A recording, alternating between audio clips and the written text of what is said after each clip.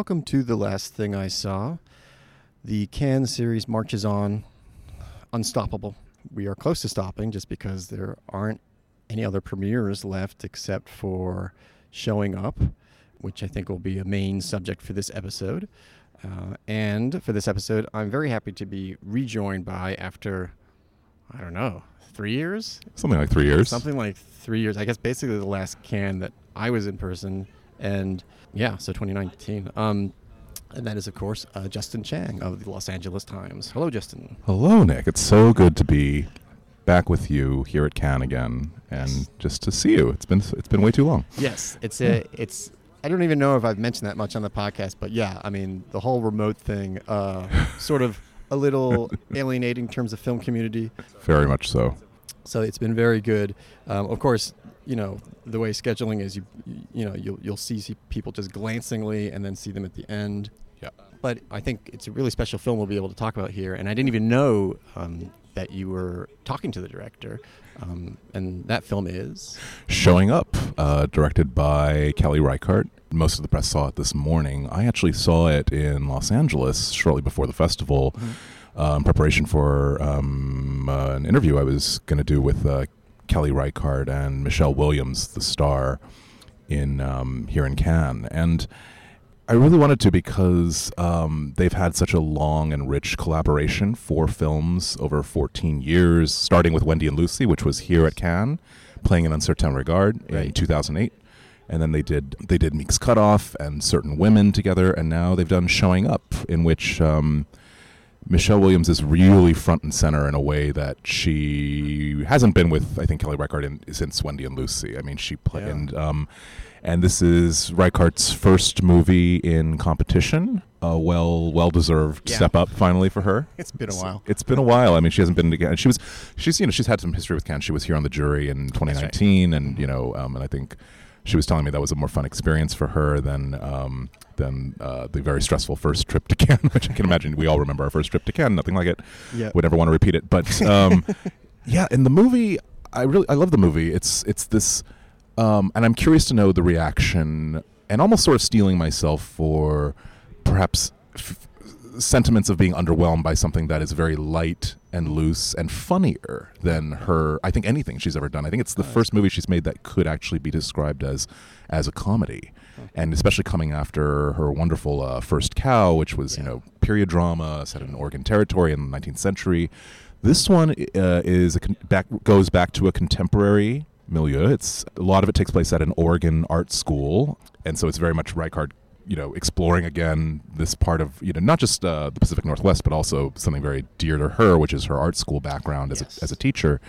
And Williams plays an artist named Lizzie, a sculptor who is a fictional character, but based on many real life sculptors that Reichardt knows. And it's basically just a few fraught days in her very eventful, very frustrating life as she's preparing for the unveiling of her work at an art show. And it's kind of funny. I was talking to Kelly Reichardt. I was thinking about, she's, it must be some similarity of feeling as she prepared to, unveil her latest movie here at Cannes. Yeah, it's irresistible to try to think about that a little. I should say I have not seen this film yet, but as a big admirer of Reichardt, I was eager to hear about it. And this one, especially since, her relationship to filmmaking and everything around filmmaking has always been kind of interesting. So I was very curious about, how this might speak to her, that part of her experience, because it often feels like if she could, she'd really just be making films and not wanting to deal with the noise around it. It felt, from talking to her and also from the evidence of the film, it felt very much like a process she enjoyed and grew out of something that she loved doing. I think she was doing a lot of making short films about sculptors, just about watching them work with clay and working, and that really inspired her and her co-writer, her longtime writing partner, Jonathan Raymond. Have any of those screened, or have it? I am not sure. I don't know if this. I wasn't entirely clear on that, but I think I was looking. I don't think so. So maybe it was made just for her. I don't know, her own kind of sketchbook or something. Yeah, exactly. That's that kind cool. of thing. And she said that she actually got a lot more hands-on than she sometimes does.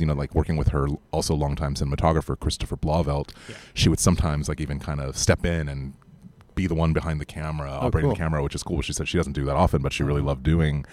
And there are wonderful scenes in this movie that are, not divorced from the narrative per se, but where you're just watching Michelle Williams, who trained with the sculptor Cynthia Latte to, basically to work the clay and to do this convincingly on camera. And she's just sitting there working the clay, and it's just very Kelly Reichardt, very process-oriented, where you're just watching somebody do something that should be tedious and should be too mundane or something to capture on film, but what I love about Reichardt is she just breaks that rule again and again and shows us that actually, no, I love films about quotidian activities.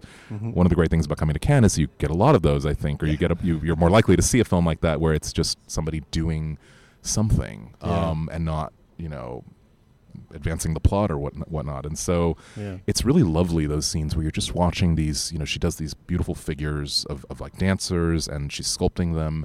And, as with a lot of Kelly Reichardt's movies, the movie is an education in just how things work and how things get done and how you do a certain thing. And but meanwhile, also Williams's character Lizzie is drawn into this. Well, she's just going kind of crazy because all these things are happening, and she has difficult relationships with kind of her parents, who are played by Judd Hirsch and Marianne Plunkett. Difficult relationship with her brother, who has bipolar disorder, and he's played by John Magaro from First Cow. So it's Kelly Reichardt working with him again. And then probably the most difficult relationship is with her and her landlady, who is also an artist. Her name's Jo, and she's played by Hong Chow. And there is this tension. It's so great. There's like the central tension of the movie is that Michelle Williams' character's Lizzie's water heater has gone out, and she can't take a shower, and she hasn't taken a shower in like days, and she's just pissed off because she's trying to get her work done, and she can't take a shower, and Hong Chau's character is just not helping her because she's an artist too, and she's very flighty and free spirited. So it's really funny, and also, and I think that there is just this level of kind of tetchy comedy that that Reichardt and Raymond get out of this scenario that we haven't really seen from them before. I mean, the movie was very, very. I saw it kind of in a near empty screening room, but I would love to see it with a kind of a larger audience and see how it plays, because it's quite funny and sad too in the usual ways. So I can't wait for that. But I like the idea that this time the kind of daily life that we're seeing is sort of her own, or something like. I hate saying that, and I'm sure she would swear up and down, left and right. That it's not. No, but I think it's true. I mean, it's not. I don't know if it's autobiographical in any way. Right. I didn't get that sense, but absolutely, maybe it is, in the sense that she really drew from her. She was telling me that there was this line in the script early on, and the script went through many, many drafts and stages, and it actually began life as a biopic of a Canadian painter named Emily Carr, and then they just completely changed directions and decided to make it about a fictional artist instead. And there's like some early line in the script where it said like, funky art people making their groovy art or something like that. It's just funny, which made me want to actually read like Kelly Reichardt and Jonathan Raymond scripts to see they're like out really just kind of loosey-goosey description like that. Yeah. And so I think, and she said, she totally drew on her experiences teaching at Bard College and School of Visual Arts, and so it's a lot of that was brought to bear on, I think, a lot of what you see in the margins of the film, especially. And there's some great scenes where she just, Michelle Williams and the other characters kind of stepped aside, and the camera just kind of drifts through these kind of panoramic shots of like what's going on at the art school. And here are these, here are people doing, painting, and here are people, working with all these sort of mixed materials. And it's really, I mean, it's just pleasurable just to watch that stuff happening. That's great. And I mean, I'm also eager to see Michelle Williams, who I feel like, I mean, not only in terms of Reichardt, but I just feel like generally I haven't like seen a performance of hers. I think just partly because of infrequency, but maybe I'm wrong, or just haven't been watching the right ones. But she's such a inward, performer in many ways.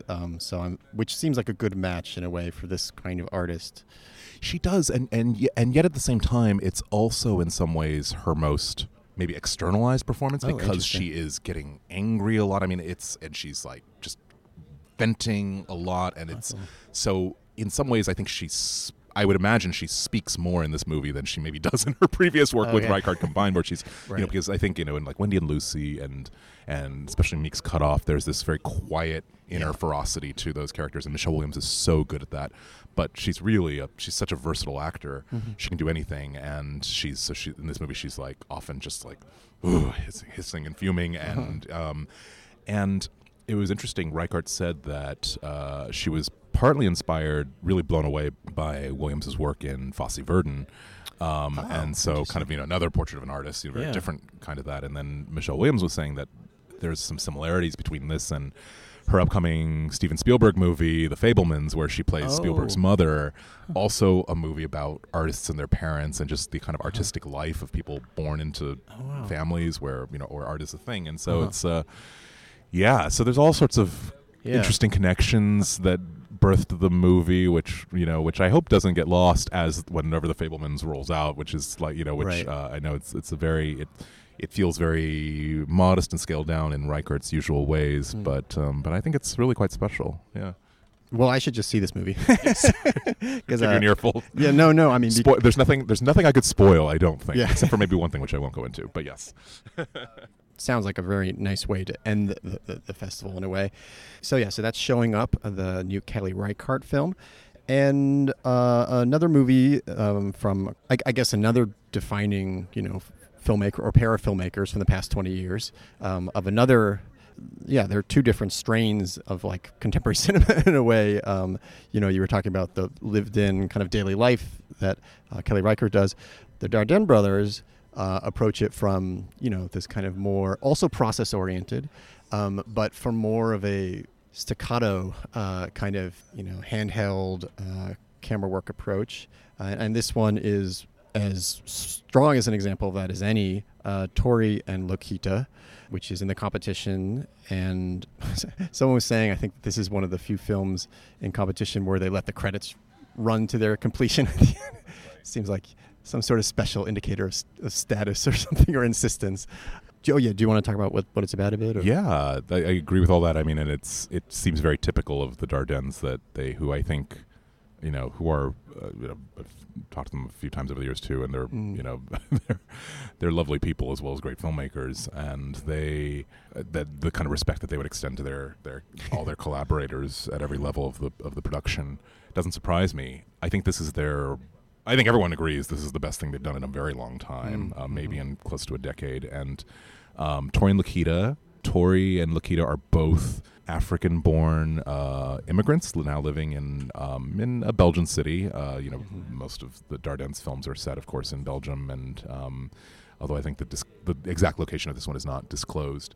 And they've made films, of course, before about the travails of young people, of working class, of poor immigrants, and these are just characters who recur throughout their work. And it's interesting because you can, I think one reason why the Dardennes have maybe been not dismissed, but maybe undervalued in recent years. I mean, partly it's because I don't think the past few films have been as vital, and there is a sense of formula that sets in, and it's just interesting because they are so.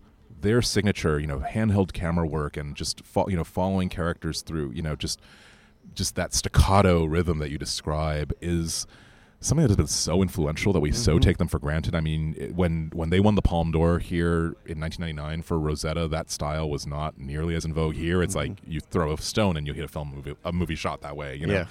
But with Tori and Lokita, they've regained, I don't know what it is, they've just regained something.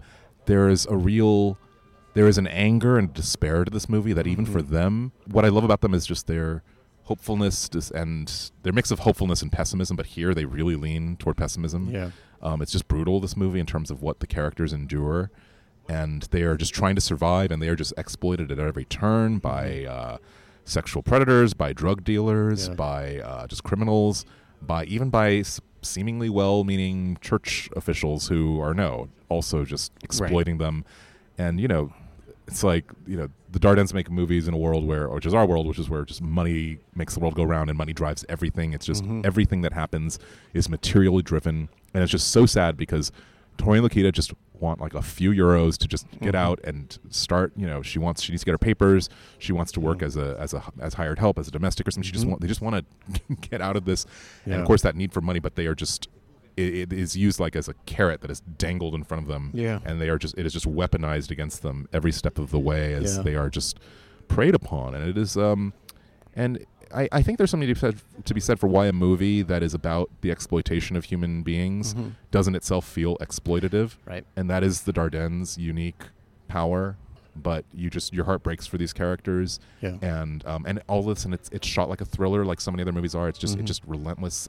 They are so captivating, and the movie does wrap you up in their experience so tightly, and almost doesn't give you a moment for a breath, partly because that feels like their experience. It's like they are required to be, resourceful, quick on their feet at every turn, and they really rise to the occasion, especially Tori, who kind of, initially you think, oh, it's going to be about, Lokita taking care of Tori, and actually Tori is like the secret weapon here. Yes. Exactly, and it's interesting to see how they balance their perspectives between two protagonists, which is something new for them. That's true. And I think the way that they do that is both very deft and also just extra devastating, because it's about...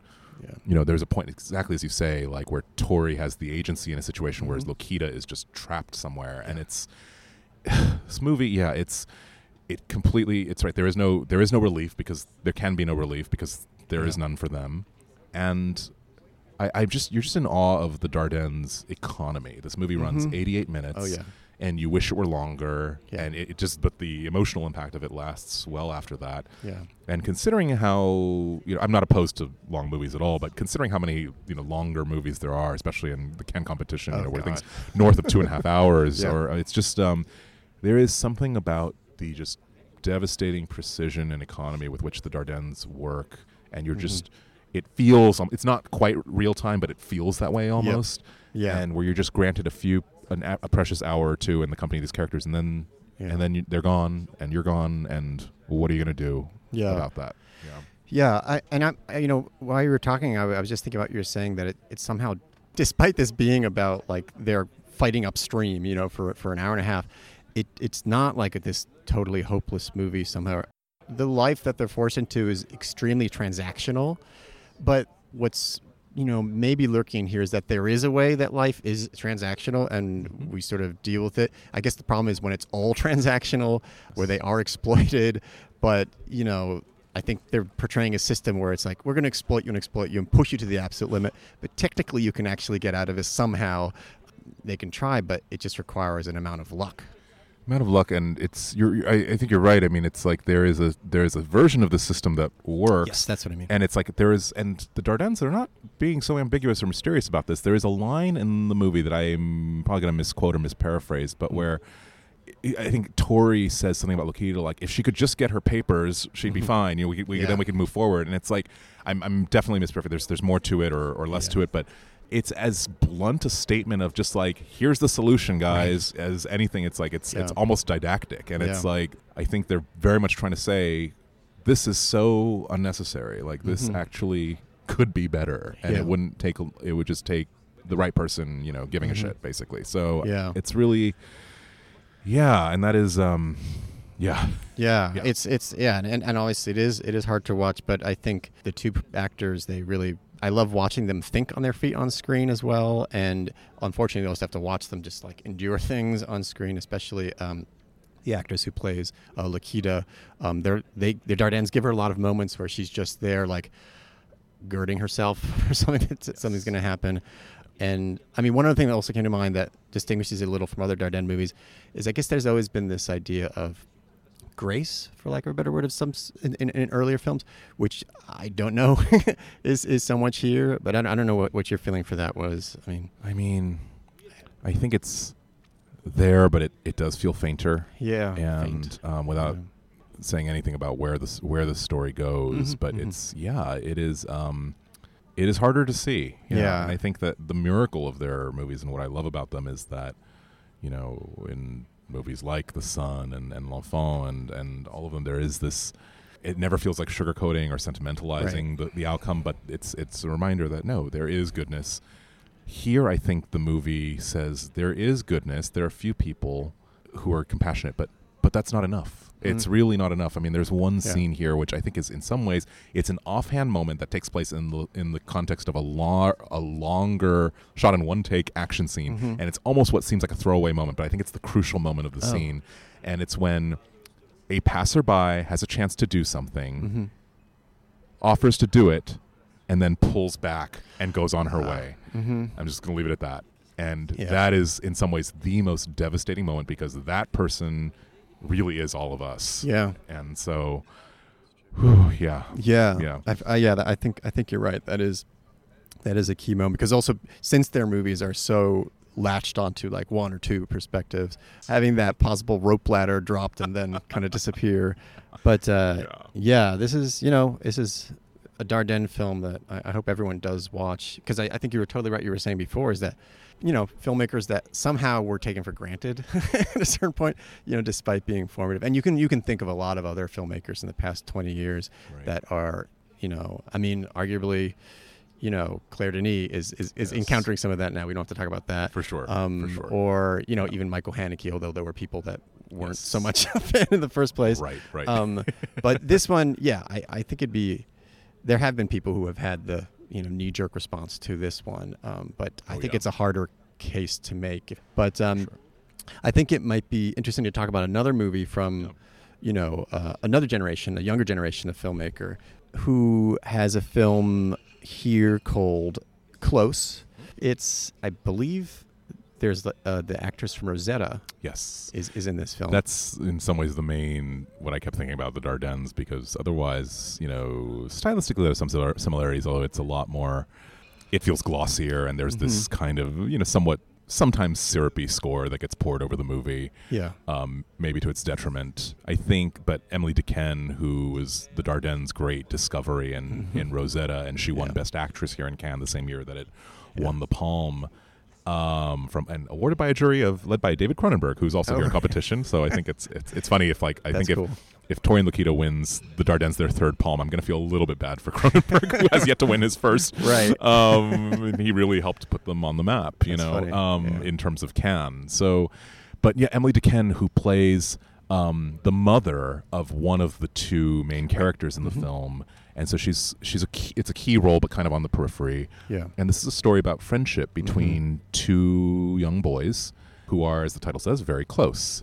Close in a way that is shown to be really beautiful and tender and moving, but because they're young boys, kind of at a pre-sexual age, I guess you could say, although, but it's when they're at school and they are showing this kind of physical affection, and kind of they are judged and ridiculed for it. And one of them, Leo, played by extraordinary young actor named Eden Dambrine, I hope I'm pronouncing that correctly, he starts to pull away. And so the movie is very much about this very close relationship and what happens when one of them starts to pull away. Yeah. And I admire just the great simplicity of that premise. And then this movie has, I think, caused some debate, although in terms of where it goes, and I won't say where it goes, but it goes in a direction that I did not expect. And all I had heard about this, it's funny, Nick, coming into the festival, Close played in kind of the second to last day or third to last day of the festival, like right near the end of the competition. Yeah. And I had heard just nothing but through the roof buzz on this movie, saying just what an emotional powerhouse it is. And it is that, I think. I was moved by it. I also had some reservations about the way certain reckonings are dealt with or not dealt with, and even with maybe a little bit of inherent resistance to the premise, which is not a new premise, let's just say. Even though I think Lucas Don, the filmmaker, handles it with this he's clearly really talented. He has a really sensitive, delicate touch, and he is extraordinary with actors. I think that is just his greatest gift. So I was mostly with the film. But what did you? I was with the film mostly as well, and I mean I do think that it takes a turn, which again I don't really want to reveal toward the end, where it does feel that what for me was like a real kind of sure-footedness with sometimes familiar material maybe loses its footing a little, but I guess what I really liked about it is just this sense of an appreciation for like just touch in a way, and something as basic as that, how that is like basically verboten. And there is this kind of awful moment where Leo is signaled by his peers that is not, with the usual crass ways of name calling, that's not something that is okay, And there's a way in which, again, the kind of soft focus and just the kind of warmth, just general warmth of Leo. There's almost like a paradise before the fall feel. It's absolutely that. I mean, it's interesting too, and some of this it's interesting. It's partly the milieu, because the Leo's family works, I guess they are like harvesting like dahlia flowers, I believe it there. So they're basically, so there are lots of scenes of them running through these flower fields, and it takes on this almost like Terrence Malikian kind of glow. That's and true. It's a little, and some might find the imagery a little much, but it's because it is evocative of this Edenic, the lead actor's name is Eden too. It's funny, but it's like, and it's really, the lighting is very warm and soft and a little gauzy, maybe even, and it almost feels like it's taking place in this kind of utopian setting where it's okay and people are accepted to be who they are, and the families don't have anything issue with it. And his friend Remy, who is often sleeping over. They're often sleeping over at each other's houses, and they're lying, and they're very physical with each other, and in a way that the parents are often there. Like the mom will be sprawling on the floor, and they're just both lying on top of her, on top of each other, and that's kind of the extent of it, really. But even that, it's like there's a sense between families. It's like this is lovely, and this is actually really special and tender. But then when they go to school, suddenly they're being judged, and they're being called all manner of anti-gay slurs and things, and it's just, and that ugliness sets in, and it's like, suddenly their eyes have been opened, and so it's really quite heartbreaking. Yeah, it is heartbreaking because it is so sweet to that point. And even at the school, I mean, it's not like everyone is ganging up on them. No. Like they're fine. I think the movie's also kind of good at showing how, when you're in grade school, you're kind of navigating different circles, and you have the friends you can be one way with and friends you can be another way with. And the movie is clearly like tapping into some common experiences of Leo's defense mechanisms, where he's like, okay, I'm going to go into ice hockey now, For sure. The decision is very clear that he's making there. So yeah, that's as far as the school milieu, it's pretty interesting too. It raises it's so great, and I love that stuff in the school, because it's like, and it raises questions like, he kind of goes in what might seem like a more kind of rougher performative masculinity kind of way, and then Raimi is really hurt by this and can't do that. But it's like, the movie kind of asks, who is actually the stronger one here? Yeah. Who is the weaker one, and how our perceptions of that are just so messed up. And it's about how boys are encouraged not to touch each other, except only in the most kind of, aggressively kind of masculine ways. And they're also encouraged not to talk about how they feel. And I mean, I resonate a lot with that element of this movie. So, and even to the point where after, as the movie continues, it's very much about Leo's inability or difficulty to communicate how he's feeling. Yeah.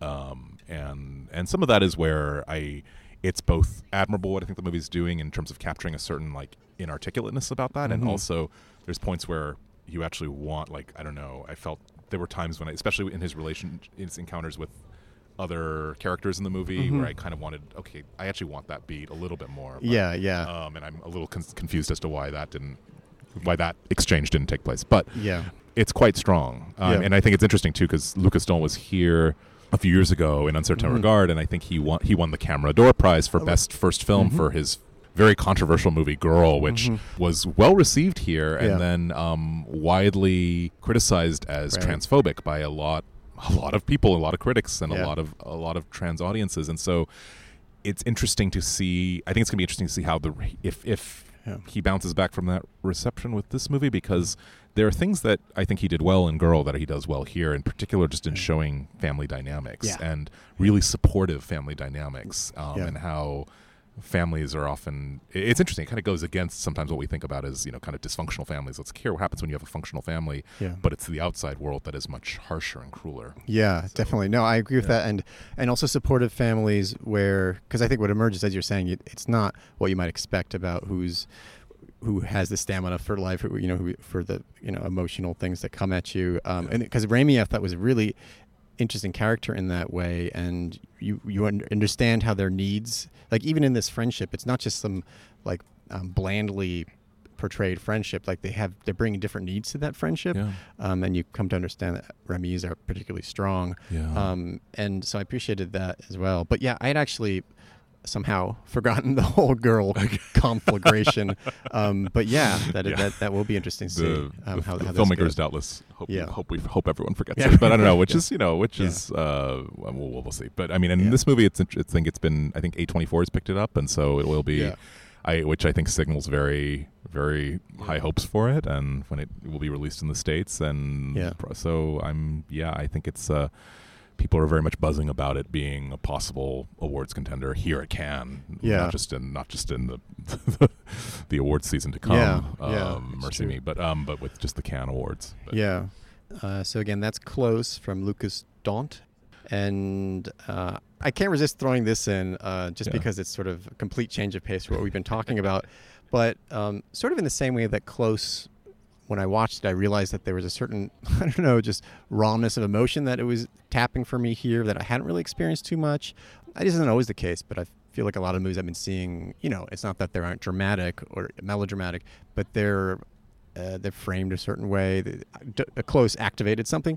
3,000 years of longing, the George Miller thing, just activated a sense of fun. I mean, actually in the description of it, I thought, is this some sort of weird like chamber dialogue or drama? Because it's basically just, you read about it, it's like, Tilda Swinton plays a scholar, and she, I don't even remember, but it just felt like it was going to be in a room. But the other person in the room is a jinn, or a genie, and played by Idris Elba plus, meaning Idris Elba plus some, I thought kind of charming, CGI. So he's kind of will fill the room. He's like larger than life within the room because it's actually a classic Three Wishes situation, but like. I don't know. This is probably the least expected comparison, but like a Tarantino movie, basically they talk around it, and the whole movie is like around those three wishes, and everything is happening around the subject of the dialogue in a way. And those open out into these like episodes of adventure through the genie recounting how he got there, his 3,000 years.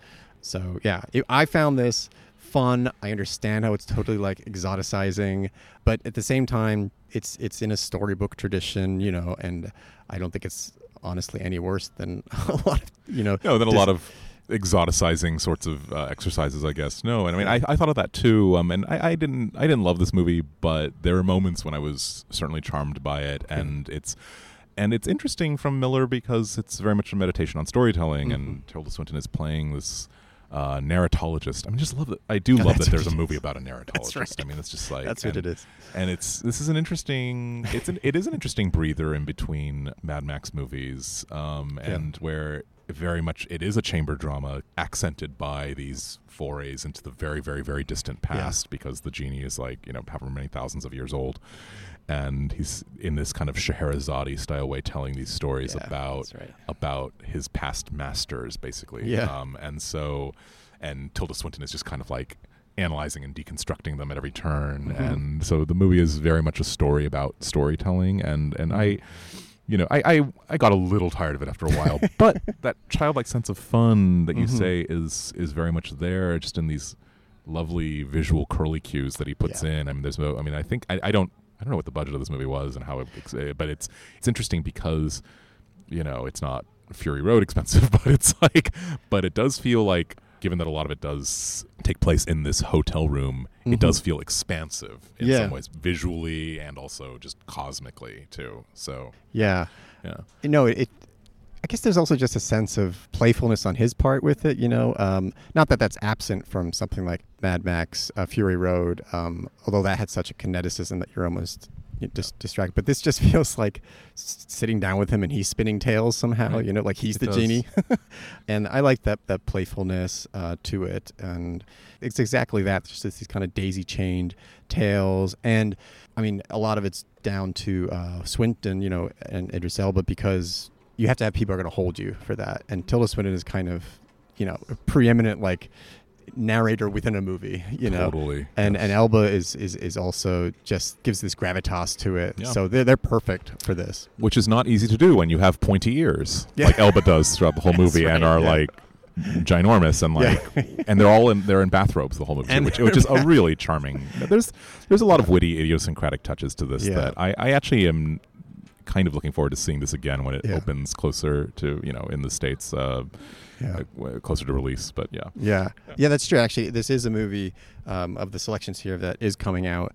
I want to say end of August, early September, which I hope is not a reflection of how anyone feels about it, because sometimes things can get lost there. Actually, I think it would be a fun summer movie to have out there, because it has a kind of spryness and wry intelligence to it. Like, I don't know. For some reason, I thought of the Tarsem film. Yes, The Fall. There's a lot of Tarsem in general, kind of, it feels like, in terms of just a lot of the imagery. But it's interesting.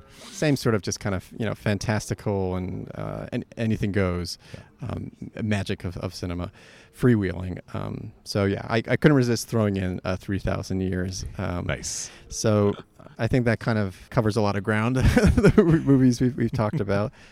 So we can probably bring things in for a landing there. Justin, I don't know if you have any final thoughts, parting thoughts, as you ride off into the sunset. It's been great to be here, and as we always feel toward the end of Cannes, it'll be great to be home. And in that respect, even though a lot of things have changed at this festival and in our world and our daily lives, some things will always stay the same. So, yes. And always, again, such a pleasure to be here talking with you, Nick. That will never change either. Likewise, yes. You've been listening to The Last Thing I Saw with your host, Nicholas Rapold. Please consider signing up at rapold.substack.com. Special thanks to the Minarets for the opening music. Thank you for listening.